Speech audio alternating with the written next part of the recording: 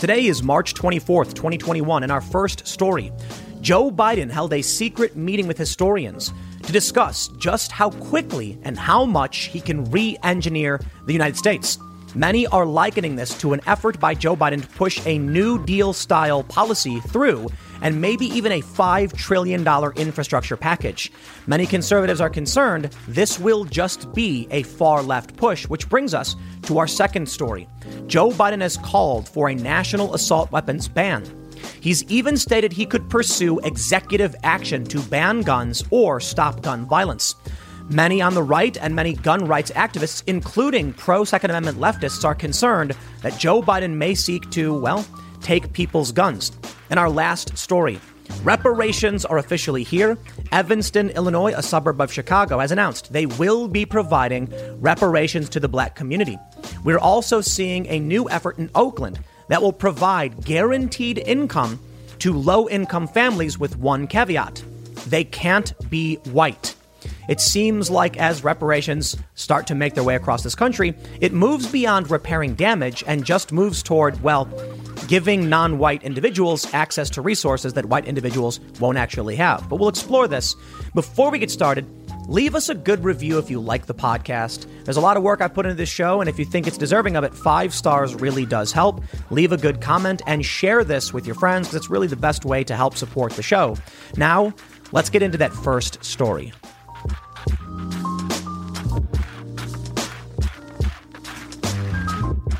Joe Biden recently held an undisclosed session, they call it. To me, sounds like a secret meeting with historians to determine how much and how fast he can radically alter these United States. According to Axios, they say Biden's New Deal re-engineering America quickly. One of the ways in which Biden could do this is removing the Senate filibuster, which would allow Democrats to ram through tons of legislation without 60 votes in the Senate. I think the filibuster is a good thing. It requires compromise. You need 60 votes, essentially, to pass a bill if the Republicans decide to filibuster. And that means you'll have to come to the negotiating table. At a time when this country is extremely hyperpolarized, I think that's important. Biden's plans and his moves to re-engineer America quickly means that Democrats, with their narrow majority in these different branches of government, are planning on doing sweeping changes that half the country does not want at a time when everybody's a little, hot in their seat, getting antsy and worried about political violence and an escalation in the culture war. Several polls have come out, and this is what's really interesting to me. Some say that Republicans are more likely to advocate for violence. Some say it's actually the far left that are more likely to advocate for violence. Well, there are several polls saying Republicans are growing increasingly agitated and more likely to suggest violence can be used as a means to get things done.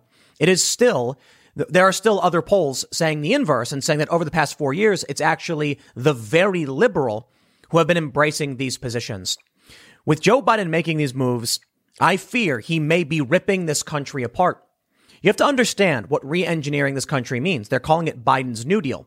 While some people may say it's a massive infrastructure plan that would help the working class, others point out the escalation in critical race theory, Bill de Blasio's plan in New York for his race commission to change the world. Likely other Democrats will believe the same things, and Joe Biden's recent calls for massive and sweeping gun control. Now, I've heard from a lot of people, and they say for the most part, there can be moderate changes, and they typically don't care. As long as the government makes these changes slowly, people allow them to happen, even if their rights are being stripped away. But a rapid, quick re-engineering of this country could be the final straw in just ripping this country apart. And I'm worried about it. Why would Joe Biden plan this? He's meeting with historians. That, to me, signals that he understands the risks. He needs to know what happened in the past and how much he can push this country before it finally erupts into chaos. I'm no fan of the Biden administration. Recently, just the other day, they announced some sanctions on China. And I think, I'll point out the positives. That may be the right approach. And I'm glad the Biden administration is doing something about China. But then I see things like this, and it says to me that they're making rapid transformational changes, which will enrage people who are already agitated in this culture war. Let's see exactly what their proposal is and what's happening. And I want to point out, Donald Trump, according to Vox.com, ran as a moderate. He did not bring about this massive sweeping change they claimed he was going to. Some of the policies they criticized him for came from Barack Obama, notably the kids in cages thing or the travel ban.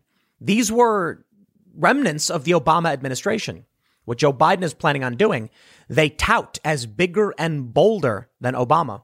And he needs historians to guide him lest he really destroy this country. Before we get started, head over to timcast.com and become a member to get access to exclusive members-only segments of the Timcast IRL podcast. That's a show we do live late around 8 p.m. every night.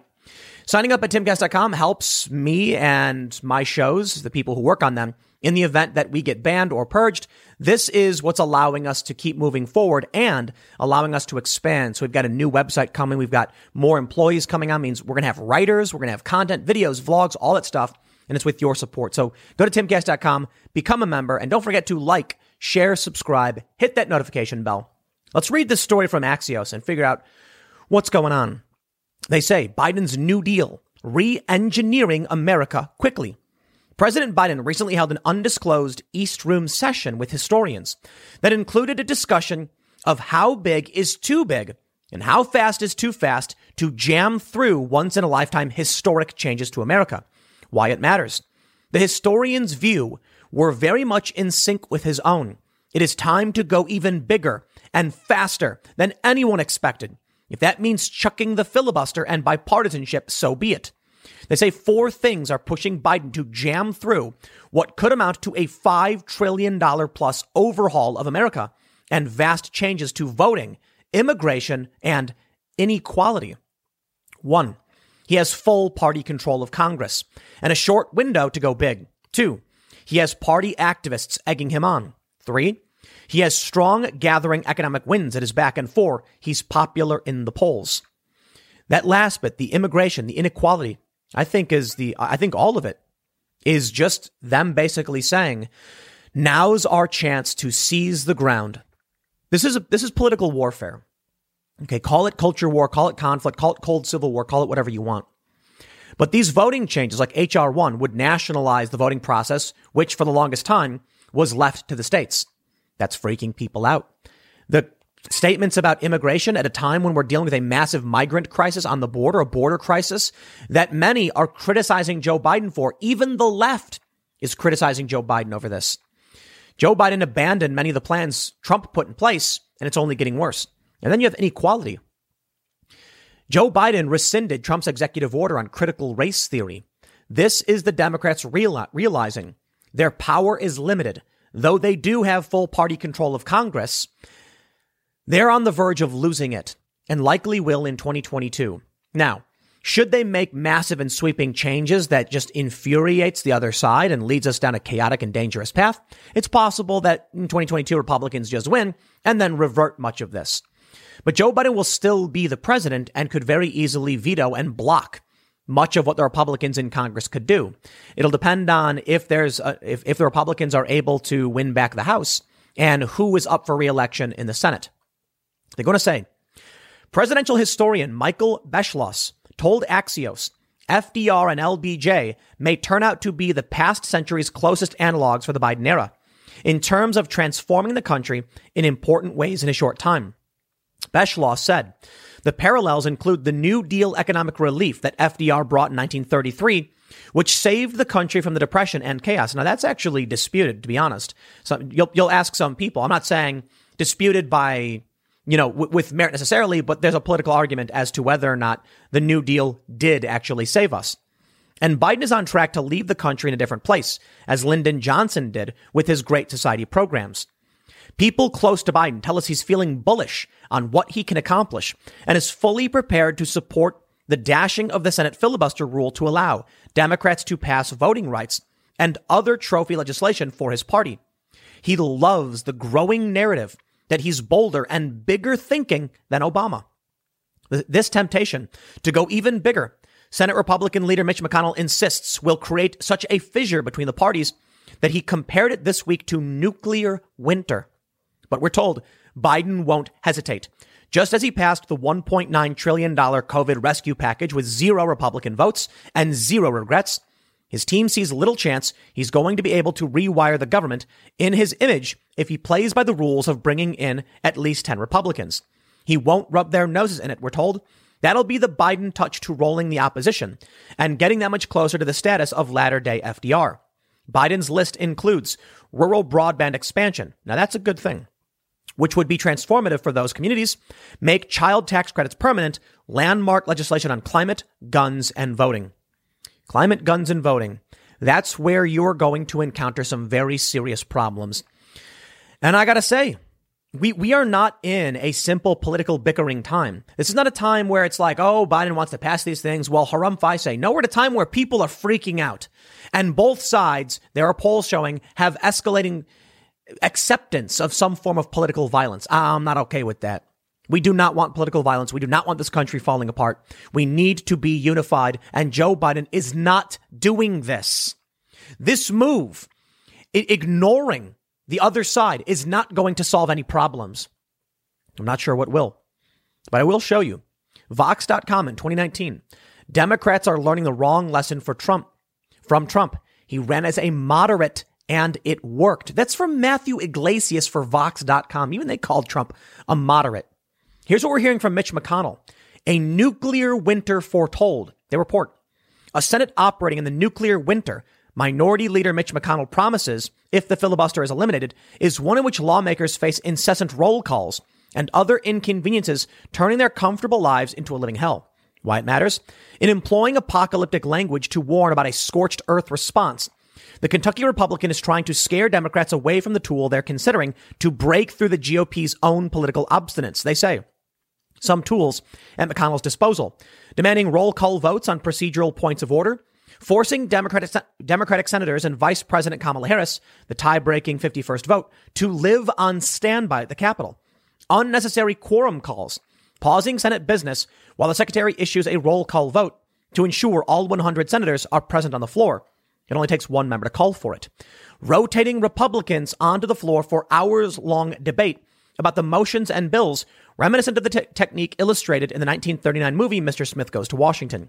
Asking Senate secretaries to read through lengthy bills and amendments similar to what Senator Ron Johnson did before a vote on President Biden's coronavirus relief package, which took more than 10 hours. Senate GOP aides say they could introduce 2,000-page substitute amendments to make the process particularly tedious. Senate aides say McConnell would be very strategic about he and other Republicans fiddle with the rules, and they insist he is not bluffing. They point to a Wall Street Journal opinion piece by columnist Kim Strassel saying it was spot on in detailing the pain McConnell could inflict if Democrats go down this route. This is political. I'm not entirely worried about Mitch McConnell getting political. What I'm worried about is the fact that Joe Biden could deal with the sludge thrown at him by McConnell, but that's all it is. Republicans, as I've long said, seem to just be going, slow down there, Democrats, but doing nothing to actually oppose their plans or advocate for what Republicans want. Easiest way to understand this, universal health care is a constant talking point from the left with demands they implement this bill. And Republicans offering up nothing to Republicans. I mean, other than just trying to stop Democrats. That's not leadership. That's why so many people liked Donald Trump. Well, let's talk about climate, guns, and let's see exactly. We'll go through this: climate, guns, and voting. Okay, let's start with climate. 13 states sue the Biden administration over federal oil and gas leasing ban. The Daily Caller reports a coalition of 13 states have sued Joe Biden's administration Wednesday over its January 27th ban of new oil and gas leasing on federal lands. Quote, by executive fiat, Joe Biden and his administration have single-handedly driven the price of energy up, Louisiana Attorney General Jeff Landry said during a press conference Wednesday. Biden's executive order violated both the Outer Continental Shelf Lands Act and the Mineral Leasing Act, which affirms Congress's intent to use U.S. resources to achieve energy independence, the lawsuit alleged. That may just be political bickering. Okay, these fights happen. 13 states are suing Biden. We've seen things like this before. But let's talk about Joe Biden and let's talk about guns. The BBC reports U.S. gun control. Biden calls for a ban on assault weapons. The BBC says he renewed his call to ban assault weapons in high-capacity magazines and urged Congress to pass bills that would end loopholes in background checks. Let me just pause real quick, and you may have heard me say this. There's no loopholes in the background check process. Anybody who wants to go to a licensed firearm dealer must be processed through NICS, the National Instant Criminal Check System. Now, for private sales in some places where it's allowed, it is a crime, my understanding, a felony, to transfer a weapon to someone who is not legally allowed to have it, so you still have the responsibility to know what you are doing. It's not a loophole, though. There's just no universal background check system. From a licensed dealer, there is. In some places, there aren't. Now, what Joe Biden is proposing is a ban on assault weapons and even threatened executive action to do so. The problem here, and I'm not going to rehash the whole gun argument because I did a ton of videos about it already, is that assault weapon is not legally defined at the federal level. And even when it is, it makes literally no sense. There are many different weapons. There's 3D printing.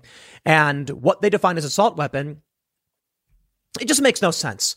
You know, I want to try and make sure I can educate people enough on this issue. But I will tell you, they say what makes, say, a Ruger 10/22 go from a hunting rifle to an assault weapon is a pistol grip, which changes very little, or the size of the magazine, or the stock, whether it's retractable or folding. These things don't change what the gun does. It doesn't change the fact that it's the same firearm. They just have strange definitions. It doesn't change the fact that in some places an M1A, a rifle, which is a variant on a World War II style rifle, is an assault weapon, but a modern SCAR 20S isn't. That makes no sense. Now, that ultimately doesn't matter for the point of this segment. I bring up the guns issue because many people have said that is what will truly ignite a real hot conflict. If Joe Biden announces that he's going to do this sweeping $3 trillion package overhauling voting and guns and inequality, social justice issues, and the gun issue is on top of this, then people may be pushed to the brink. My fear is we've already seen from the left autonomous zones. You have the GFAZ, they call it, the George Floyd Autonomous Zone in Minnesota, Minneapolis. The violence there is excessive. What we've heard from residents is horrifying. What happens when the federal government takes action that half the country doesn't agree with, and then they just say no? Already, Joe Biden's come out and said, we may need more COVID restrictions. But places like Texas said, nah, we good. And then they reopened. Joe Biden is not speaking on behalf of a United States. Like, he's speaking on behalf of literally this country, for sure. But the red states are telling him shove off. And the blue states are saying, all right, go Biden. Already, he does not have the confidence of half of this country. So pushing forward a hyper-partisan, hyper-polarized, massive overhaul of this country, it's going to push people towards dangerous extremes, in my opinion. Take a look at this story from the New York Post. De Blasio announces new world-changing racial justice commission. They say the move came after de Blasio touted it in advance more than a dozen times over the past year. But he gave the 11-member commission a deadline to submit its recommendations in December when he'll be a lame duck following the November 2 mayoral election.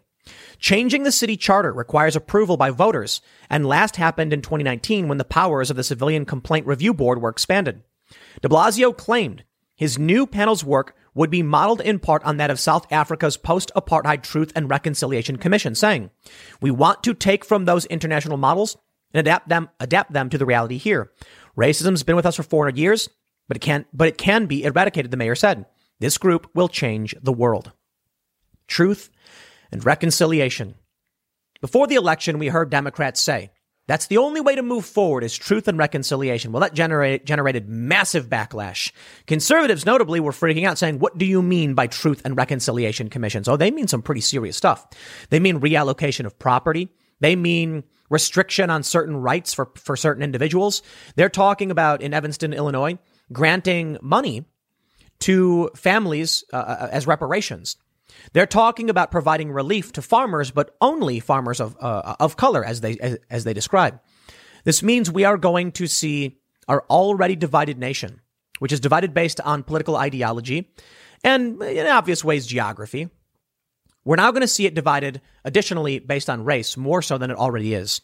This kind of action is exactly what conservatives were angry about when the media kept saying they would bring about truth and reconciliation commissions.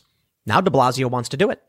They're going to say de Blasio didn't detail how that would happen, but said he was open to the idea of paying reparations after a reporter said the commission's chairwoman, Jennifer Jones Austin, CEO of the Federation of Protestant Welfare Agencies, has called that something to be considered.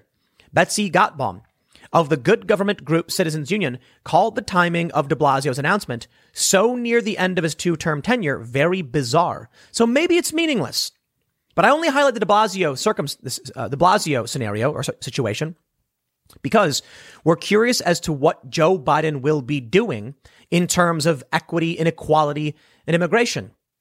We're starting to see what Democrats will do, and we're starting to get an image of what Joe Biden will represent. Axios reports, Biden puts Harris in charge of the border crisis. Oh, this one is significant. Let's read, and then I'll tell you why it's so serious. They say, President Biden is putting Vice President Harris in charge of addressing the migrant surge at the U.S.-Mexico border, senior administration officials announced on Wednesday. Just as President Obama tasked Biden with fixing the U.S. economy after he assumed office in 2009, Biden is putting his own vice president in charge of a problem threatening to overshadow the new administration's own successful launch. Harris will lead efforts with Mexico, Guatemala, Honduras, and El Salvador to manage the flow of unaccompanied children and migrant families arriving at the border in numbers not seen since a surge in 2019. Starting today, the Northern Triangle nations and Mexico will know there was one senior official dedicated to this effort. To be very clear, this is an important task, a senior administration official told reporters during a conference call. It was held just an hour before a White House event with Biden, Harris, Homeland Security Secretary Alejandro Mayorkas, and Health and Human Services Secretary Xavier Becerra. The announcement and high-level meeting coming the same day the White House arranged a trip for senior aides and member of Congress to South Texas illustrated the breadth of the administration's efforts to get control of the problem. Republicans say Biden is to blame for refusing to reinstate a Trump-era policy to expel unaccompanied minors, as well as more accommodating language the president's own press secretary concedes is connected to its humanitarian values. What they're saying, quote, President Biden said during the transition, whatever the most urgent need, he would turn to the vice president, one of the three officials briefing reporters said. And today, he is turning to the vice president. The first goal will be stemming the flow of illegal migrants into the U.S. In a broader context, Harris will also work on establishing a strategic partnership with the Central American countries based on respect and shared values. The work will be conducted with the understanding that these countries are our friends and our neighbors. They are members of our shared community of the Americas and within the Western Hemisphere. One official said Harris spoke Wednesday morning with Ricardo Zuniga, the State Department's special envoy to the Northern Triangle. Zuniga, and other top border officials, I'm trying my best pronounce, left earlier this week for Mexico and plan to go on to Guatemala with the goal of addressing local problems fueling the migration north. They include lax responses to the COVID pandemic, rampant crime, as well as the after effects of 2 hurricanes that blew through the region. The Biden administration had discussed increased aid to address some of these root concerns. The bottom line, the people of the Northern Triangle certainly deserve to experience freedom and opportunity and be able to access protection within the Northern Triangle, one official told reporters. They shouldn't have to come to the U.S. to seek that freedom and opportunity, and that's what she'll be working towards. Among the items to tackle are local corruption and ways to improve local economies. On the surface, it's a good thing. It is. If Kamala Harris is effectively going to reinstate much of the Trump-era policies which stemmed the flow of illegal immigrants and these caravans, it is a good thing. I will cross my fingers and give them credit for this so far. But I'm not entirely convinced we will ultimately get something good with Biden's sweeping reforms and putting Harris in charge of the crisis. Recently, Kamala Harris was slammed for laughing in the face of reporters when they asked her if she would visit the border. She just busted out laughing. Why? It's extremely inappropriate. What about the suffering on the border was funny to this woman? When they said, Madam Vice President, will you be visiting the border? She just starts laughing. And she said, obviously not today. I don't get it. And that worries me. She either doesn't care about the suffering or she doesn't take it seriously at all. And the reason why I don't think she will actually enact many of these policies that will stem the flow of illegal immigrants coming into the U.S. or coming to the border at the very least is, well, because of this from Newsweek, August 11th, 2020. Kamala Harris, more liberal than Bernie Sanders, Senate record analysis shows. That's right. Now, let me clarify this for you. They're not saying that Kamala Harris is further left of Bernie. What they're saying is she refuses to compromise in any way with Republicans. Bernie Sanders, while he is ideologically far left, further left than Kamala Harris, was at least willing to concede to Republicans on certain issues, which means the bills that he was involved in, supported and voted on were not so far left. Kamala Harris, the furthest left you'll see. Newsweek stated Democratic presidential nominee Joe Biden's pick for VP running mate Kamala Harris was ranked as being more liberal than Bernie Sanders. The government watchdog site govtrack.us ranked all 100 U.S. senators with an ideology score. The score is based on each senator's legislative behavior, namely how similar the pattern of bills and resolutions they co-sponsor are to other members of Congress. GovTrack gave Sanders an ideology score of 0.02 and Harris a score of 0.00. Together, they ranked as the most liberal members of the Senate. The website said Harris joined bipartisan bills the least often compared to Senate Democrats. Of the 471 bills that Harris co-sponsored, 15% were introduced by a legislator who was not a Democrat, the website said. What this means is she is not likely going to compromise with Republicans. Not that she's far left. Now, Biden has said no deportations in the first 100 days. He lost that fight. Biden did say, moratorium on deportations and decriminalizing border crossings and things like that, especially during debates. Kamala Harris likely will pursue Joe Biden's agenda, and it may result in her refusing to cooperate with Republicans. Now, where does this all lead? This is where I get worried. We have the story from Vox.com, and they say the Republican revolt against democracy explained in 13 charts. In one of their graphs, they say, from a CBS News poll, Republicans see Democrat as something worse than mere rivals. Republicans view 57% of Republicans say the Democrats are enemies. 43% say opposition. Among Democrats, it's inverted. 41% see Republicans as enemies. Now, you may be saying, that's not the majority, right? So Republicans, the majority, see Democrats as enemies, but not the Democrats. It doesn't matter. It's still 41% of Democrats seeing Republicans as enemies and 57% of Republicans seeing Democrats as enemies. Republicans dislike compromise. Yep, more problems.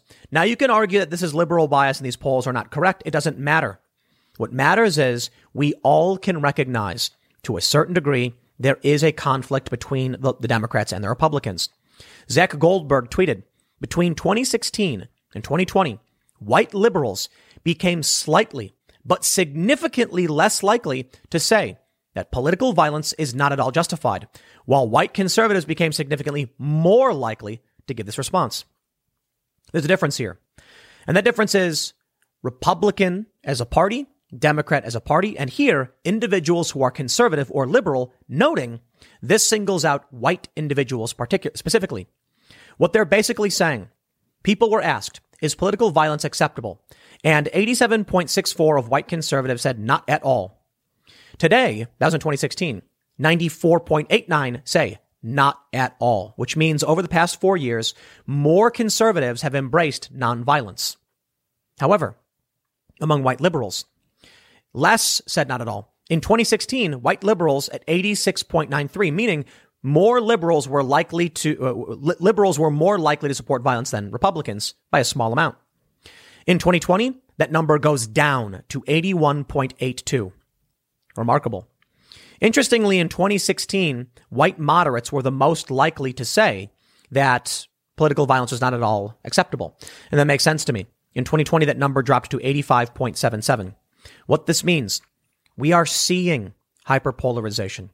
We are seeing an escalation among people who believe they are entitled to use violence. While among all white conservatives, this poll shows that they're less likely to support political violence. They're more likely to say it's not at all justified. According to a poll from CBS, Republicans are more likely to view Democrats as enemies. Perhaps that means they won't get physically violent with enemies, but they do see them as enemies among the far left and liberals.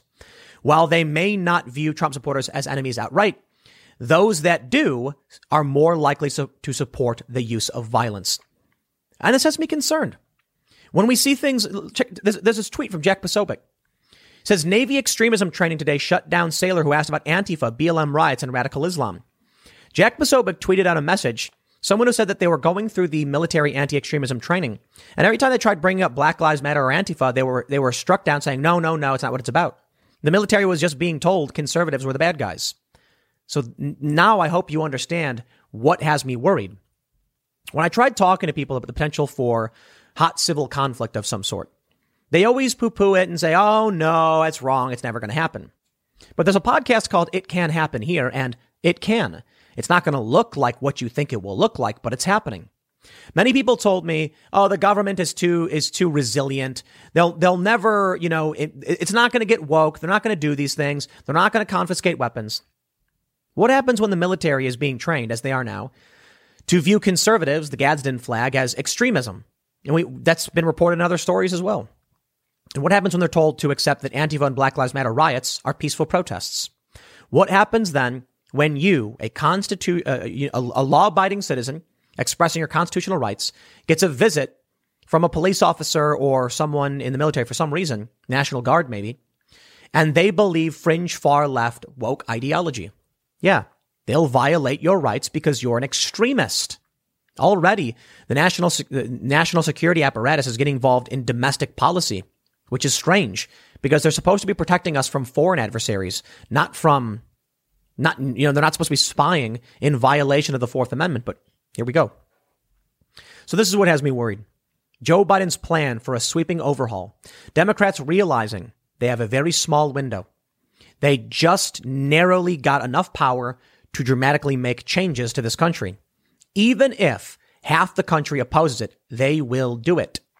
And maybe they're hoping that the other half of the country will mostly just be apathetic, lethargic. I don't think so. I think it's only going to make things worse. I think you're going to find a lot of people deciding that they've had enough. There's already creepy talk about the country breaking apart and peaceful divorce, and I think that would just greatly benefit China. But I suppose it doesn't matter all that much because people are just going to get angry. And they're going to stand up for themselves when they decide to stand up for themselves. And as much as we might say we want a peaceful resolution, we want this country to find unity, Joe Biden could do that. But instead, he's going to go hardcore hyper-partisan. And that's going to make people go nuts. I'll leave it there. Next segment's coming up at 8 p.m. over at youtube.com/TimCastIRL. It's a live show. We have a conversation. We have guests. So make sure you check it out. And we even take your comments. So it'll be fun. You can super chat. That's at youtube.com/TimCastIRL at 8 p.m. And we will see you all there. For the past several days, Twitter has been inundated with nonsensical and inane statements about gun control and guns and what people need and what they don't need. And it's remarkable that it comes from people who know literally nothing about guns. I'm not going to pretend to be a gun expert because I'm far from it. I'm just a dude who bought some guns last year. But boy, do you learn a lot when you actually try to buy a gun, go to the range and get some basic training. I've taken some people to the range. And I've given them some basic instruction on firearms. And it's remarkable how many people have their opinions change the moment they're actually given basic instruction. Like we went to an actual shooting range, sat down, had a guy give a lesson. You have to do it when you go to many ranges if you're not like a member or whatever. You have to do it at least one time, explaining proper gun safety. Then when people actually go into that range and fire, they're like, wow, I didn't realize. And that's just shooting the gun the first time. For people to actually go to a store, wow. There was a viral story that I covered where a liberal journalist went to, I think it was a Walmart, trying to buy some guns and was shocked that she could not actually buy the guns. It's amazing. Well, Joe Biden wants Congress to pass a law banning assault weapons. Okay. We're going to talk about what that means because it means nothing. But we also have the usual figures, individuals like David Hogg. He tweeted out that it should not be easier to buy an AR-15 than it is to vote. Okay, I'm down. The only problem, it's harder to buy an AR-15 than it is to vote. So we'll get into all that. I'll show you a bit about what Biden is talking about, calling for these new laws. But the first thing I'll just say is these people don't seem to realize that when you want to buy a gun, you have to get a background check. Now, in some circumstances, in some places, private sale of firearms is allowed. But let me tell you about how I voted last year. Got an envelope in the mail, filled it out, put it back in the mailbox. I voted. I wish it were that easy. Even when you're trying to buy a gun from someone else, there's usually reasonable precautions these individuals take. Typically, in many states that do allow the private transfer of guns, you have to know the individual is legally allowed to buy the gun. Otherwise, you are committing a felony, in which case they put it on you to make sure you're not selling a gun to someone who's bad. And I'll point out the obvious. We have a background check system. You can go in and they background check you. If that doesn't work, what are you proposing?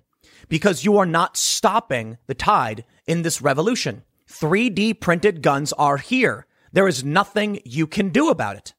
What are they going to do? Ban 3D printers? Well, I want to show you. I love talking about guns these days. Let me show you some guns, but let me talk about what Politico is saying, what Joe Biden is saying. Biden calls for federal assault weapons ban after Boulder shooting. The president has also urged the Senate to take up a pair of gun reform bills recently passed by the House, of which I think go a little bit overboard. But there's a good argument to be made here that I really do think we have to have. President Joe Biden on Tuesday called for a federal assault weapons ban and had strengthened background checks for firearm sales in the aftermath of a deadly supermarket shooting in Boulder, Colorado, hoisting the contentious issue of gun reform among the White House's top legislative priorities. It's interesting that we have tragic events happening in Chicago almost every weekend. It's only now they're bringing up these stories when we have these bills passing the House and making their way to the Senate. I think it's just people in the media they ignore stories until it benefits them. That's the reality. Because the truth is, unfortunately, gun violence is real. It's real. It happens all the time. And there are certain tragedies and atrocities that we've just seen recently. But man, just Google search it and you'll hear about all these different places you never knew. It's remarkable to me that liberals don't know or care about these other stories that probably would still benefit their cause. They don't care. The media focuses on what will shock and scare white suburbanite progressives. They say in remarks delivered from the state dining room of the executive mansion, Biden demanded that the Senate quickly take action on two bills passed earlier this month by the House, which would expand background checks and close the so-called Charleston loophole. But the president went further. It's not a loophole. This is the stupidest thing. They call it loopholes. What they're basically saying, for the most part, when it comes to loophole, is that some states allow the private transfer of firearms. That if you privately sell a weapon and you sell to a person who is not allowed to have it, you've committed a felony. It's already illegal. Okay, you can't do it. So you need to take those active measures. What's the difference between that, I suppose, and the national instant criminal check system? Going through an FFL or a store, I suppose the idea is then the FBI gets a chance to review the individual. But if you take reasonable precautions to avoid committing a crime, transferring a weapon to someone who shouldn't have one, I suppose the argument then is that people trust the government more than a private individual to do the background check. Okay, I understand that. It's still not a loophole. It's just not a law on the books. So you shouldn't call it a loophole. They do that to make it seem like people are getting away with something.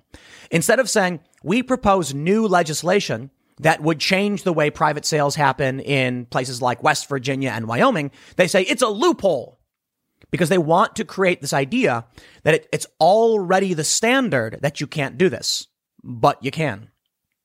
Quote, while we're still waiting for more information about this is what happened in Boulder, I don't need to wait another minute, let alone an hour, to take common sense steps that will save lives in the future and to urge my colleagues in the House and Senate to act. We can ban assault weapons and high-capacity magazines in this country once again. I got that done when I was a senator. It passed. It was the law for the longest time, and it brought down these tragic events. We should do it again. Now, that's not true. That's a lie. The Washington Post has fact-checked Joe Biden's claims. They say, fact-checker analysis, Biden's claim that 1994 assault weapon brought down mass shootings. The facts. They say a 2004 study from the Justice Department found that the ban's impact on gun violence was mixed at best because of exemptions written in the law. If the ban were renewed, the effects on gun violence are likely to be small at best and perhaps too small for reliable measurement. The report said that assault weapons were rarely used in gun crimes, but suggested that if the law remained in place, it might have a bigger impact. Sure, I'll point something out. The problem we have is that these high-profile individuals, people like David Hogg is a kid, man. He doesn't know what he's talking about. Stop getting your policy positions from kids. But these Democrat types, these establishment authoritarian liberal types, they're authoritarian right, by the way, not leftists. They don't know anything about the law, and they're praising, we should have more young people like him. If you're getting your information from a kid who doesn't know what a gun is, don't be surprised when your laws don't work. So I'll tell you right now. Should anyone care if they ban outright AR-15? Yeah, if you own it, I suppose, if they grandfather it. I understand why people will be mad, but I'll tell you this. It wouldn't do a thing. You know why? There are other kinds of guns. There are many other kinds of guns. And it would take only a few minutes for someone to modify an AR-15's internal mechanisms to create a new kind of gun they could call the RA-15 or whatever, and it would be exempt. This is the problem. The cat is out of the bag. 3D printing, home CNC machines. You can't do anything about it. Not to mention your laws are meaningless. So Joe Biden is wrong. He wants executive action. Let's play a game, my friends. I'm going to show you all a meme you've probably already seen before. Welcome to a meme about gun control. What you see on the screen, and for those listening, I'll describe it. It says at the top, this is a Ruger 1022. It is a wooden stock rifle. And then under it, it says, this is a Ruger 1022. It looks relatively different. This one appears to have a polymer stock and frame, but it also has a rifle grip and stock. Below this, it says, this is a Ruger 1022. It's the exact same gun, only this one has a magazine in it for effect. The rifle on the bottom, in the middle, at the top, they're all the exact same gun. They can take the exact same magazines. At the bottom, it says, your fear of black stocks does not change the fact that they are all the same firearm. And they are. But let me tell you something. Which weapon would fall under the law as an assault weapon? The one on the bottom. But guess what? They're all the same gun. Now, hold on. What does assault weapon mean? It changes from state to state. I don't think the Ruger 1022 on the bottom with the pistol grip and the magazine in it would constitute an assault rifle in places like New Jersey, which is one of the worst states for gun laws in the country. But all you have to do is add a folding stock, which allows for easier storage, and then it becomes an assault weapon. The same weapon that can be carried around, that's the same barrel length, effectively, and each and every one of these guns can take the same magazine, but one becomes an assault weapon because of the pistol grip. It's remarkable how much of this doesn't make a whole lot of sense. Before you, I show another image. My friends, this is an M1A. It is a wooden rifle. And if you showed this to the average person, I think Crowder actually did this, they'll tell you that it's a hunting rifle. This, my friends, is legally an assault weapon in Maryland. Why?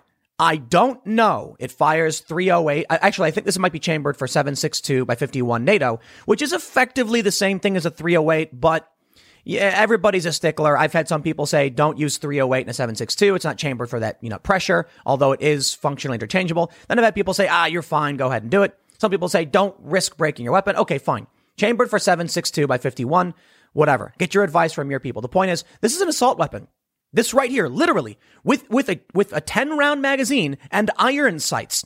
Effectively something you would see from like World War II, except they used the M1 Garand, which had a clip, not a magazine. Okay, this is the assault weapon. My friends, the SCAR 20S is not. What you are seeing now is an image. I just Google search SCAR 20S. You can see a guy, he's got a fairly large scope on it. And this one fires .308. So it can handle higher pressure, but it's effectively the same round. This one is not the assault weapon. Can you explain this to me? Why the essentially archaic, 7.62 rifle is an assault weapon and this one isn't? It defies logic and reason. So here's the point.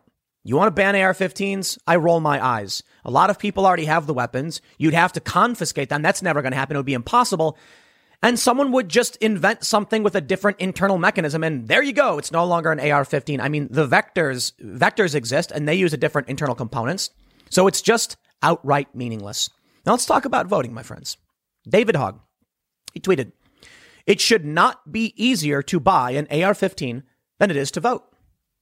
Okay.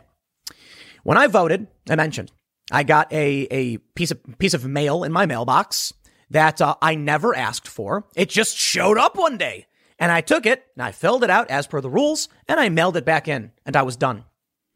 When you would like to buy a weapon in almost every circumstance, you want to buy online? Okay.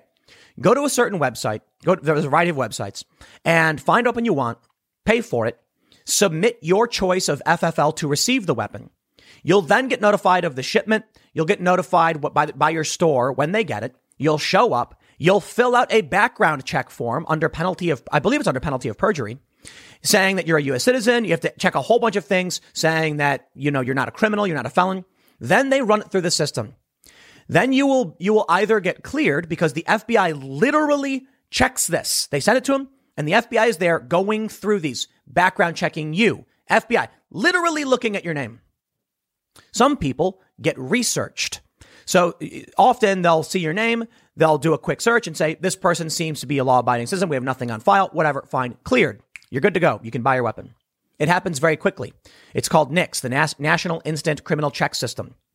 If you are not a criminal and you have no history, what would a background check find even in 5 days? It doesn't change anything. In fact, some people will be researched. What that means is you have to wait about 20 minutes while the FBI Googles your name or whatever and looks into your background and checks a bunch of databases to see if you are, there might be someone with the same name. You might have some petty offenses like tickets or jaywalking or something like that. And they'll research you and you sit around the store and you're like, I gotta wait. And then sometimes when you're getting researched, they come back for 20 minutes and say, you've been delayed. We'll call you back when you're cleared. And then you leave. And then 5 days later, you'll get a phone call and they'll say yes or no. That's already how it works. So let me clarify. Most of you probably know this because if you're a gun enthusiast and you have guns, what they're advocating for in terms of background checks already exists. If you have a history of mental illness or some other defect, you have to admit to it. If you don't, you are committing a crime. Now, if you commit a crime and you submit it and they do the background check on you and find that you lied, congratulations, you've committed a crime. You will be denied to purchase your firearm. There is, however, I think there's I don't know if it's 3 or 5 days, but there is a deadline that the FBI, I think it's the FBI, has. If they are researching you and they don't complete the process, then you are legally allowed to pick up your gun because you need to be reasonably allowed to bear arms. We have a constitution, but the system is already in place. So let's talk about what David Hogg is saying. Imagine if in order to vote, you had to fill out a criminal background check that could take up to 5 days. Imagine if you needed an ID from your state proving you live where you are, not just your name. And imagine if you had to fill out a form signing a sworn affidavit about who you are, that you're a U.S. citizen, providing your social security number and all this stuff in order to vote. That's right. It is easier to vote than to buy a gun, which brings me to Matt Walsh, who counters the point from David Hogg. Matt Walsh says gun ownership is a more important right than voting. Voting is not really a human right at all, but a privilege that should be reserved for those who are qualified to do it properly. But it should be easier to buy a gun than vote, but it isn't. I somewhat agree with Matt Walsh. I believe that voting should be a right. I am not one of, look, I understand there needs to be some kind of civic engagement involved in voting. We can't just have random people showing up. There has to be something tied to voting. And I think it's fairly simple. When you register to vote, you've got, jury duty is a potential thing and you have the right to vote. I really do. I believe in a constitutional republic with democratic institutions. I am not a fan of this idea that only wealthy landowners can vote. I do think some restrictions on voting are absolutely fine. Voter ID, for instance. Come on. We need some security. You need to prove who you are. And we want to prove, that you live somewhere. And I also believe there should be a time limit, like you can't vote if you just move somewhere within 3 months. And I think the reason for that is voting locally. Voting federally, you should be allowed to vote no matter what. If you move somewhere and then you vote on local ordinances, you could dramatically alter the community for everybody else and you have no ties to the community. That's bad. So I'm fine with some restrictions, but I do believe voting is a right. I don't necessarily believe that it should be easier to buy a gun than vote, but I understand the point because I'll tell you this. What good is the right to vote if you have no right to defend yourself? And that's it. There's a remarkable argument from the authoritarian right. Many of these Parkland kids are authoritarian right. Not like far right ultra-traditionalists, but they're not on the left. These are not people advocating for socialism. They're literally just advocating for the status quo and the seizure of people's rights. So, sorry. The authoritarian left, remarkably pro-gun. The libertarian left, pro-gun. Libertarian right, pro-gun. Authoritarian right, not pro-gun. And that's many in the Democratic Party. And I literally mean that. Now, I'll tell you this. When we talk about the right to bear arms to protect yourselves from enemies, both foreign and domestic, as well, like criminals, what we hear from many of these Democrats is, oh, yeah, like you're ever going to go up against the U.S. government. No. Nobody wants to go up against the U.S. government. When the police show up at your house, you abide, you do what the cops say. And we recognize that in a civil society, police need to be able to make arrests. When the National Guard is deployed in an emergency, guess what? You do what the National Guard says when they're like, hey, get out of here, this, that, or otherwise. Why?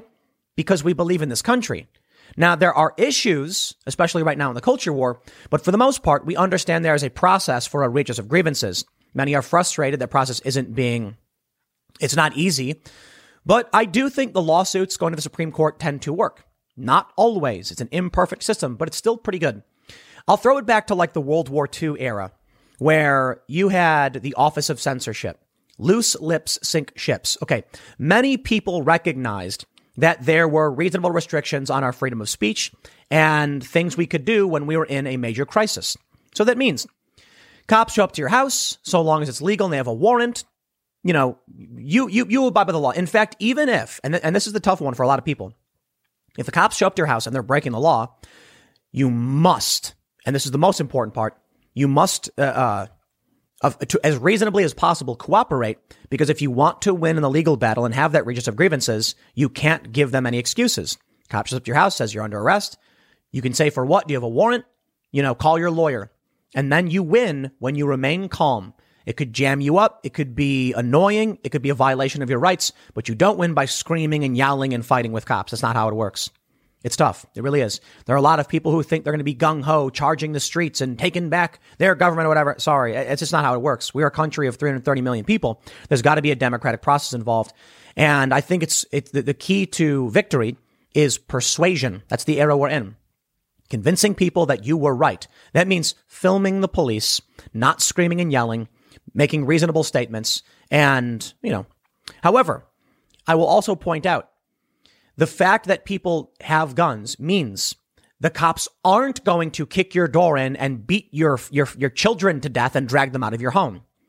I don't know what these people, who are like, when I mention the Viet Cong or the Taliban, for instance, that were able to hold back the U.S. military with but rifles, they're like, so you're saying that, Trump supporters and they're going to run out in the streets and act like the Taliban? And I'm like, no. I'm saying that in countries where people don't have the right to defend themselves, government agents commit crimes against them.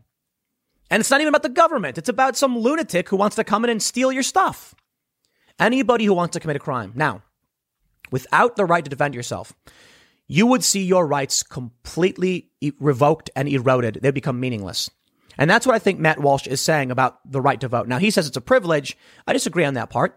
But I understand why he says gun ownership is more important than voting. That may be true only in the sense, at least in my opinion, that if you don't have the right to bear arms, your government and corporations can do whatever they want because they fear no one. They fear nothing. I'm not a fan of that. I don't think you are going to see American citizens marching the streets with guns and forming, factions in a great civil war or anything like that. I think we are seeing a political war and there's attempts to seize power. But if the American people did not have firearms, then criminal actors and rogue agents within government would do what they want with impunity. They'd storm into your house and they'd do whatever they want. Let's talk about Breonna Taylor. You want to talk about the right to bear arms.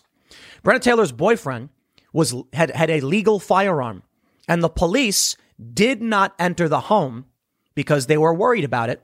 And they broke the door in and they got shot at. One cop got hit. It's a difficult situation. But think about what would have happened if these people did not have the right to bear arms. I suppose the left would argue everyone would be alive. I doubt it. I think they would have broken into her home, and all of the arguments made by the left is that the cops would just kick their way in with impunity and no fear, and they would do it to anyone at any point for any reason. There needs to be a balance of power. When a government when the people fear their government, there's tyranny, and when the government fears their people, there's freedom. Is one of the famous quotes. I don't think anybody should be shooting at cops or anything like that, but I do think police need to recognize why you have to knock and get a warrant and do the job right, because people in this country are allowed to defend themselves. And guess what? When this dude, Breonna Taylor's boyfriend, shot a cop, he literally shot a cop, the charges against him were dropped. He won. Why? Because they kicked the door in and he was allowed to defend himself. It's amazing, isn't it? That's the point I'll bring up to all these leftists. When they say, you know, what do you need guns for to protect yourself from the government? I'll just say, I don't know, Black Lives Matter, trans rights. You think cops are bad? You think they're Klan members? You sing that song from Rage Against the Machine. Some of those who run forces are the same that burn crosses. That's why. Because you think the cops are white supremacists, and then you think that these people should not be allowed to protect themselves from white supremacists. You know what I tweeted? I tweeted, we need all marginalized people. In order to end white supremacy, marginalized people must be armed to the teeth. And I'm not even kidding. White supremacy is a bad thing. White supremacists are bad, you know, especially violent ones. They want to oppress somebody. They want to beat someone. They want to be bigoted. They want to violate someone else's rights. I don't care what you believe, who you love, how you want to dress, how you identify. You have a right to bodily autonomy and to live your life freely and peacefully. And if somebody wants to take that away from you by force, with violence, you have a right to defend yourself. So I tweeted out the trans flag with the rifle on it. And I said this: under no pretext shall the right to keep and bear arms be infringed. You know what that means? Karl Marx quote: under no pretext should ammunition and arms be surrendered.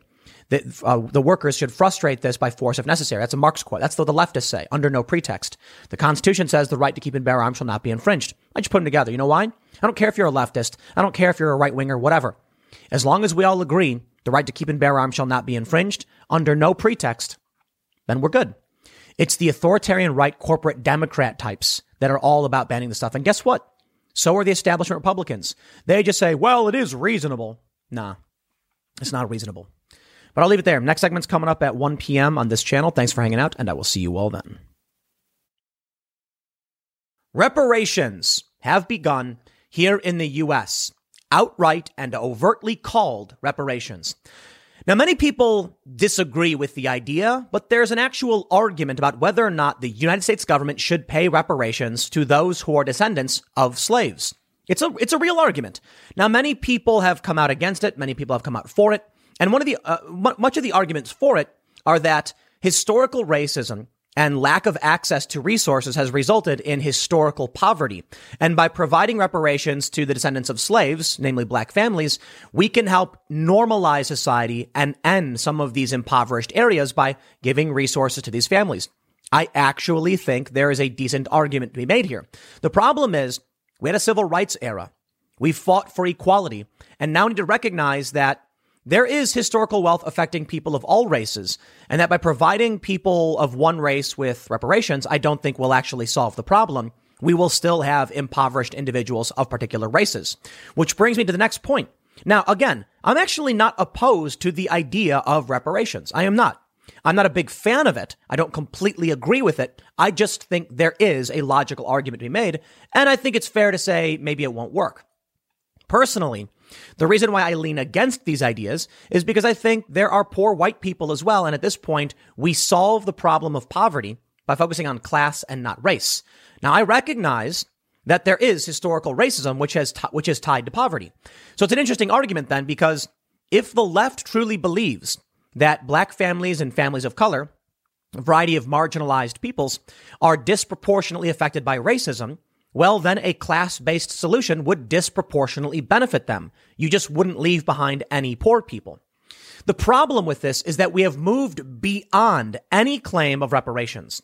We are now entering into just anti-white government payments. Oakland launches guaranteed pay plan for low-income people. What the Associated Press leaves out is that this is for low-income families of color. That's right. This is not reparations. It's a guaranteed income program that just doesn't give white people guaranteed income. It's not reparations, because low-income families of color, I mean, that could be an Asian family, Could be a Latino family. I don't think there's a conversation around providing reparations to Latinos. It's about descendants of black families or those, black families, descendants of those who were enslaved. We're seeing the overt reparations happen in Evanston. And I think this segment is important because white Americans, namely suburbanite families, are in for a very rude awakening. Last night on the Timcast IRL podcast, we hosted Jody Shaw. She is a white liberal woman. She was a staffer at Smith College. This is in Northampton, Massachusetts. I believe it's in Northampton. Well, she said that over time, there were these conversations around diversity, inclusivity, and equity. And it felt weird, being criticized or demeaned based on your race when they would say white people are bad and white people have to do these things. But that she thought it was normal. White people aren't supposed to complain about this stuff. But then eventually it got so intense and so bad, she was forced to file a complaint about racial discrimination against her for being white. And there is this default position many white liberals have had for a long time where they don't feel they have the right to complain about racial discrimination. But this goes back decades. The idea is rooted in a time when white people were the overwhelming majority. Now they're just a strong majority between 66 and 70%. But there was a time when it was 80 or 90%. And so the idea was they didn't have all that much to complain about for the most part, because why should they care if a small minority of individuals is criticizing them? Things are different today when in many cities, it's actually not the case that white people make up the majority, at least in some cities. And in several institutions, it doesn't matter what your race is, they will racially discriminate against you. Now, that's a violation of the 1964 Civil Rights Act. But as we start to see things like reparations, there's going to be what the left has been calling for, a white racial awakening. Now, I personally don't think that's a good thing. I think we should all recognize we're humans, we're Americans before anything else, and we live together and we share this beautiful and amazing country with a beautiful and amazing constitution. But something is happening. Jody Shaw's story is effectively what many white nationalists want to happen. Now, again, I'm not imputing the honor of Jody. I think she's rad, and she's a regular liberal individual who just realized that she was being held back through no fault of her own, simply on the basis of race. That cannot be accepted. Now, white nationalists seek to capitalize on this anger and rage to drum up support for their identitarian policies. But I don't care whether you're a white identitarian or an anti-white identitarian. I think identitarianism is wrong. And I think this country, the great American melting pot, brings many different people of cultures and race together. The problem now is when you hear stories about people saying they finally realized that they were being discriminated against, you will have white racial awakening. It's what white supremacists are hoping for, and it's what I've been warning about. You see, reparations for black residents in Evanston, honestly, not a big deal to me. Like I said, I'm not opposed to it for the most part, although I lean against it because I don't think it's actually going to solve a lot of these problems. But localized reparations maybe make sense. Think about it this way. In Evanston, Illinois, you will have like the grandchild of a family that faced racial discrimination, racial covenants, redlining, blockbusting, and things like that.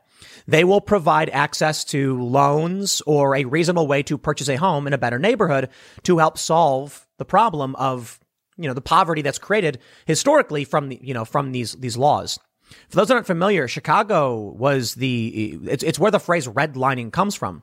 It's where they basically would not sell to black families. I certainly think remnants of blockbusting and redlining have created and contributed to historical racism. However, are we really going to solve that problem these days when it's already illegal to do these things?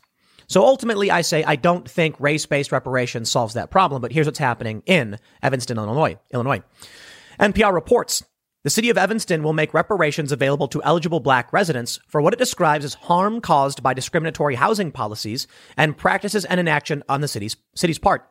The program is believed to be the first of its kind in the U.S. and is seen by advocates as a potential national model.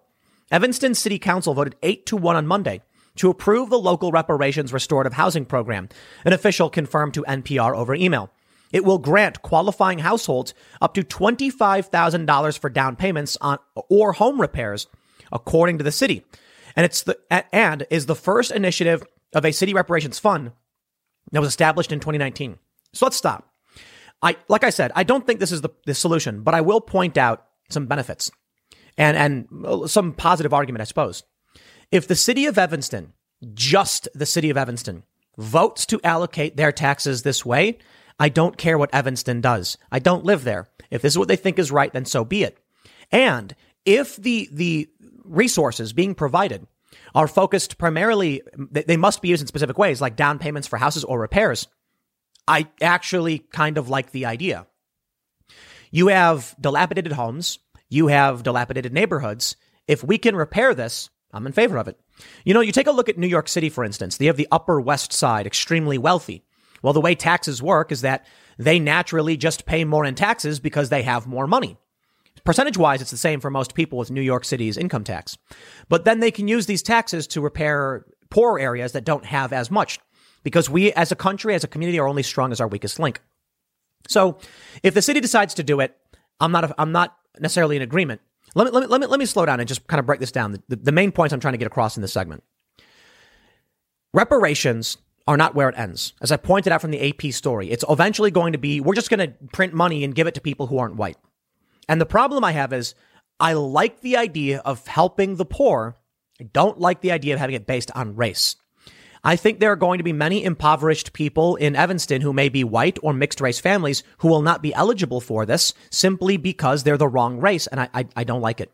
I can understand that they're trying to rectify past racism, but you don't solve the problem of racism with more racism.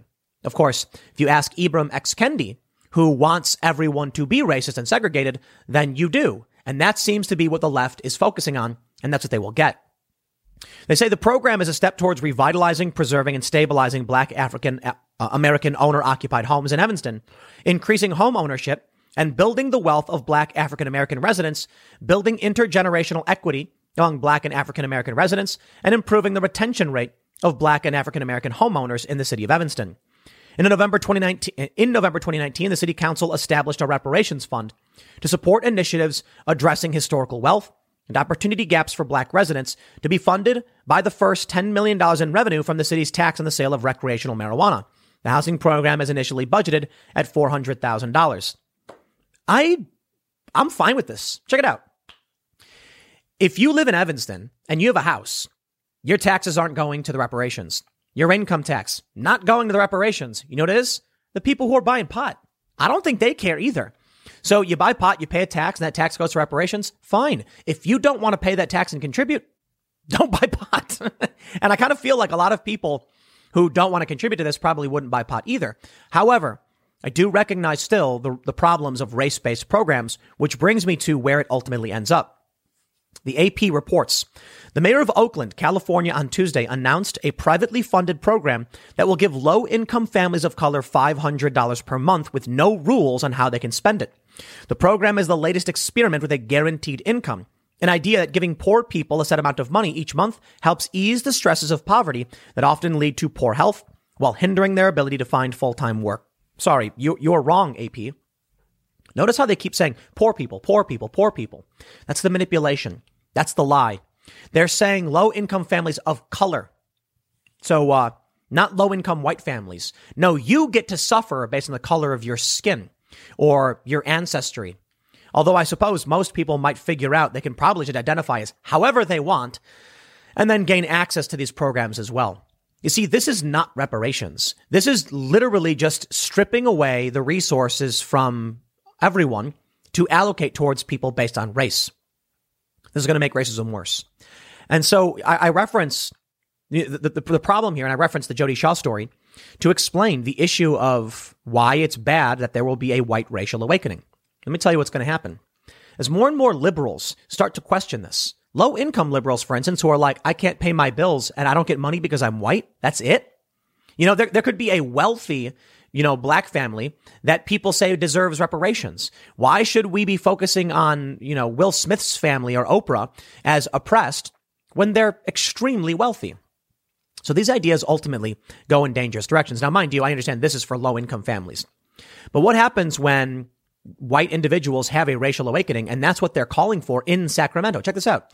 This is in Sacramento they say Sacramento, California, but it's going to be happening in Oakland. In Sacramento, That's where the schools are doing the affinity groups so that white students can form their own groups and talk about their shared history and their feelings and have a white racial awakening. As I've often pointed out, do you think if you take a large group of white people and then put them in a room and have them talk to each other about their shared history and what they believe, that they will just start hating themselves? Some might, but I don't think so. I think every form of life wants to fight for survival. And so when you look at a story like Jodi Shaw's at Smith College, she stood up for herself and said, stop making this about race. I don't feel comfortable. You're making a hostile work environment, criticizing and attacking. Now, Jodi is a smart, more liberal-minded individual, waking up to the realities that is the critical race theory and the threats posed by these racist policies. But she's not racist.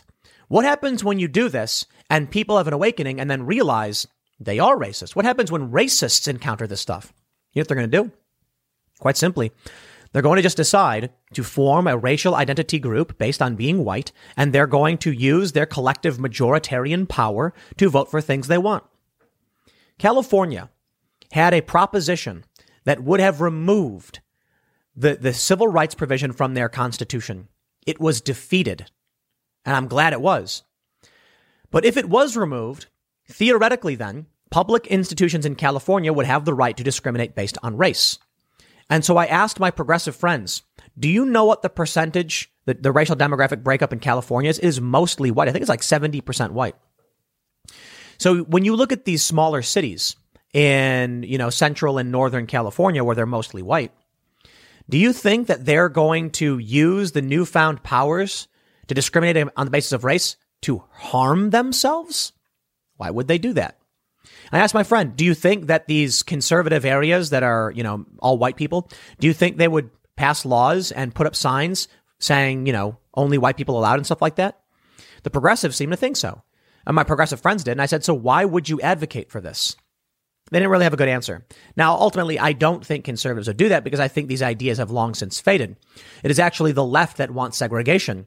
It is white progressives calling for segregation and calling for the expansion of these policies. Don't take my word for it. Here's a story from CNN. 2 Asian American senators back off threat to oppose Biden nominees after White House agrees to add senior AAPI advisor.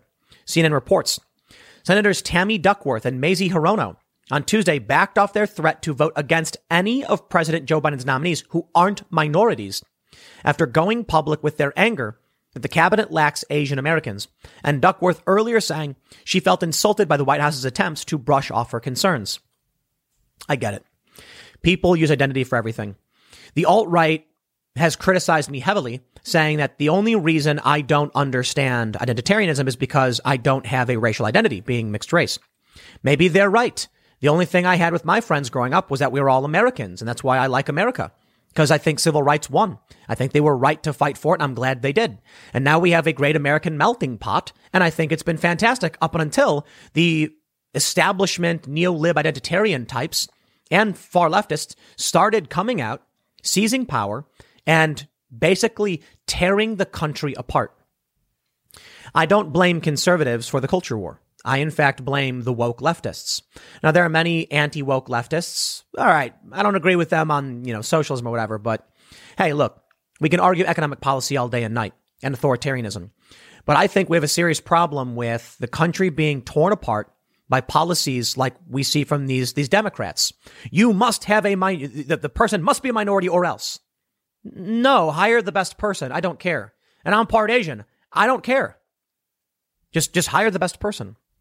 In Oakland, they're going to start giving money, straight cash, which means if the money is printed or granted from the Fed or something like that, it dilutes the buying power of everybody else. More likely, though, it's going to be from taxes, in which case people are going to be paying money, and that money is going to be allocated to other people based on race. How is that going to solve the problem of racism when you create racial animosity between people? It's not going to. I think you got a lot of racists on the West Coast. And I think there are a lot of white supremacists, like real ones, who will use this to gain power. And it'll work for them. It will. You're going to see people finally snapping, saying they're tired of being made fun of. In fact, many of the alt-right over the past several years have stated this publicly. They were tired of being attacked for being white, So they found the only group that made them feel safe and wanted. There's a meme about this, where it's like a white guy minding his own business, and then a diverse group starts screaming at him. These are the white oppressor. He looks to his right, and there's a big group of white people with torches, and they're like, don't worry, you can be one of us where we appreciate you. And so he joins the torch march. That's what a lot of people were feeling. Nobody likes to be attacked based on things they can't change. But I assure you, people will do whatever they can to survive when they feel threatened, same as any other creature on this planet. No, maybe not any other, but most other creatures try to survive. I think the problem is leftist identitarianism, which is in government, which is happening now in front of us, which is allocating tax resources, is going to create a surge in the other direction. And that's literally happened over the past few years. It's going to result in insane policies from Democrats, from governors, and the president. And then you're going to see white people in this country start to ask themselves questions about what the laws should be and what they want. It's almost like the Democrats figured it out. The Democrats, historically the party of Jim Crow, the Klan, slavery, and the South, and the Civil War, have always been in favor of racism. And many people say, yeah, well, the parties switched. They didn't. I don't think they did. I think what actually happened is the Democrats realized the path to victory was subversive, not overt. When they came out and they were racist, they were unpopular because people don't like racism, even conservatives and Republicans. Mind you, the first senators in this country that were black, the first politicians at the federal level, I believe were Republicans. Abraham Lincoln, Republican. Now, Republicans certainly have their share of racists and always have. And there were people who probably would have been a Democrat in the past, people who fly Confederate flags who are Republican now. So there is some blending of the parties over time. But now the Democrats are proposing policies that will ultimately just lead to white people as the majority voting for their own interests. And there you go. What more do you expect will happen? And that's it. The fact that they're straight giving money to low-income families is, I think it's just proof that it's not about reparations. It's literally just about racists trying to segregate. They say the reason white households in Oakland on average make about 3 times as much annually than black households, according to the Oakland Equity Index. It's also a nod to the legacy of the Black Panther Party, the political movement that was founded in Oakland in the 1960s. That's their justification. Pay inequity. We have cultural issues. When I look at movies and they say that they're going to have a black male lead or whatever in this new series, I don't care. Cool. Actually, I kind of like it. I've talked to many friends, many conservatives, and I've said things like, look, the first Marvel movies, you had Iron Man, white dude, you had Captain America, white dude, and Thor, white dude. Do you really think that every single Marvel movie they're going to make is just going to be a white dude? At a certain point, you're going to get a female of color, an Asian lady, a Mexican guy. You're going to have different people headlining as the main heroes in these stories. That's just a natural consequence. So when they come out and they announced, Shang-Chi, I think is the new movie, one of the movies they were doing, and it's an Asian superhero lead. I'm like, cool. I think we need it. I think we need representation, and I think we need our movies, our TV shows, our comic books to reflect a diverse America. The problem is the wokeness is they preach, they beat you over the head, and they don't treat these people like regular people. That's not going to work. Here's what we need. You do a movie, Black Panther. I thought Black Panther was actually fantastic. Seriously. Because you had Wakanda. You had, T'Challa, this leader who was an ethno-nationalist. He was like, our country is only for our people. And it's like, wow. And then you had the bad guy who was basically Wakandan Hitler, who was like, our people are the best. And it was like looking at these two kind of awful ideologies, especially how they had what was their government was based on ritualistic bloodline combat, patriarchal bloodline combat. Seeing that and seeing that nuance and that political debate was fantastic. They even have the line where it's like T'Challa's like, if we open our borders to these other people, they'll bring their problems with them. I'm like, it's a really amazing thing to see that political discourse happening. And I think it's important to show that even, the king of Wakanda understands issues of immigration, similar to conservative arguments in this country. That's what we need. Showing people of different backgrounds and faiths, religions, races, showing them experiencing similar problems that we do. The problem is a lot of the woke stuff we actually end up getting is like, They scream that white people are bad. They claim white people are the villains. And that's just going to perpetuate racism. I think in the end, what really helps us come together is just watching a TV show with characters of all different backgrounds. We have a lot of commercials where there's mixed race families. I think that's fine. I really don't care. I do think there's like what these commercials do is you'll have like a mixed race family.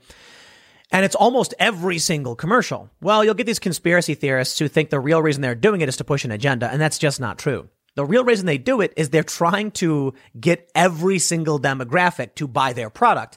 So you'll see a black father and he's like pouring a bowl of Cheerios, and then a white mother. They're not doing it because they're trying to push some agenda. They're doing it because they're like, we want literally everyone in this country to buy our product. And so they're trying to get that much representation on the TV. I think that's fine. I think it's whatever. Good. In the end, I think we need to recognize ourselves as Americans first. How amazing would that be? People arguing about how we're tax-paying Americans and we're sending foreign aid for gender studies in Pakistan. Hey, there's an argument. I want the pipes in Flint to be fixed, right? I mean that figuratively because they have been. When I think about what's going on in inner cities, when I think about what's going on in Evanston or Chicago, I want those things to be fixed. I think at this point, though, the solution is, as Americans, we're going to take care of our own. We're going to take care of the people who are paying into the system and who are deserving of, or I think a lot of people are deserving of help, don't get me wrong. But it's like if we're all part of this community as Americans and we're putting in resources, that means we should help the poor. That's my opinion. It means I think we should be taxing these billionaires who I don't much care for. Why should I care if Tom Steyer's got to pay more money? That guy was flooding hundreds of millions of dollars to ban guns. And then I look at these progressive leftists and they say things like the legit ones, not the fake corporatist ones. Now, they believe in socialism, but I don't agree with that. But they do believe in the right to bear arms. And I think, you know what? Every trans person, every marginalized person should be armed to the teeth. Carry around your KSG 25 tactical shotgun loaded up with double-aught buckshot. Do it. It's your right to keep and bear arms. And I don't like the idea of white supremacists hurting or taking away someone's rights either. I don't want them to gain power, but I think what's happening at the establishment level is going to exacerbate that. And it's almost like it's the plan. Now, I believe in a utopian vision of America, a great American melting pot of people of all different backgrounds who are sitting back, smoking cigars in their little rascal, overweight, grilling up food, holding their AR-15s and whatever. I'm kidding, by the way. But I love the libertarian joke where it's like, I just want my gay married trans women couple to be able to smoke pot and shoot guns on their property in peace. Something like that. You get the point? It's like those of us who are libertarian, and that's, I think, the good guys. We don't care what other people do. You know what I mean? For the most part, it's like, dude, if you got property and you are trans, you are a gay married couple, whatever, you want to smoke pot, you want to mind your own business, and you want to have a bunch of guns, I want you to do it. I want you to buy it in Bitcoin. I want you to be able to legally smoke pot, grow what you want, and be left alone. And that means we got to protect the rights of everybody. And that also means when you look at projects like this in Oakland and in Evanston, when they're centered around race, this is more of an authoritarian practice that will create ideological zealots that will result in more racism. I think people need to understand what "don't tread on me" means. It means, bro, you don't tread on me, I won't tread on you. You go do your thing, and I hope you're happy and have a good day. And I think the rights that I have are the rights that you deserve as well. I tweeted something about people, the right to keep and bear arms shall not be infringed. And then some leftists responded like, so are you basically saying you think the Black Panther Party should have a ton of guns? And I was like, yes, 100%. Yes. Each and every one of them. And they showed up in Virginia to defend the right to bear arms. And they were praised by conservatives and 2A advocates and libertarians. And then this guy responded, based. I'm like, yeah, dude, absolutely. The trans community should be armed. If you're concerned about these people being targeted by transphobes and bigots who want to hurt them, I think they have a right to exist and have all their rights defended. They should have guns. I'll leave it there. I don't want to, I'll rant on this later, maybe it's IRL podcast. So, but I'll leave it there. You get the point. I don't think reparations is going to solve the problem. I'm not opposed to helping the poor, but focusing on race is creating more problems than it's solving. Next segment's coming up at 4 p.m. over at youtube.com/timcast is my main channel. Thanks for hanging out, and I will see you all then.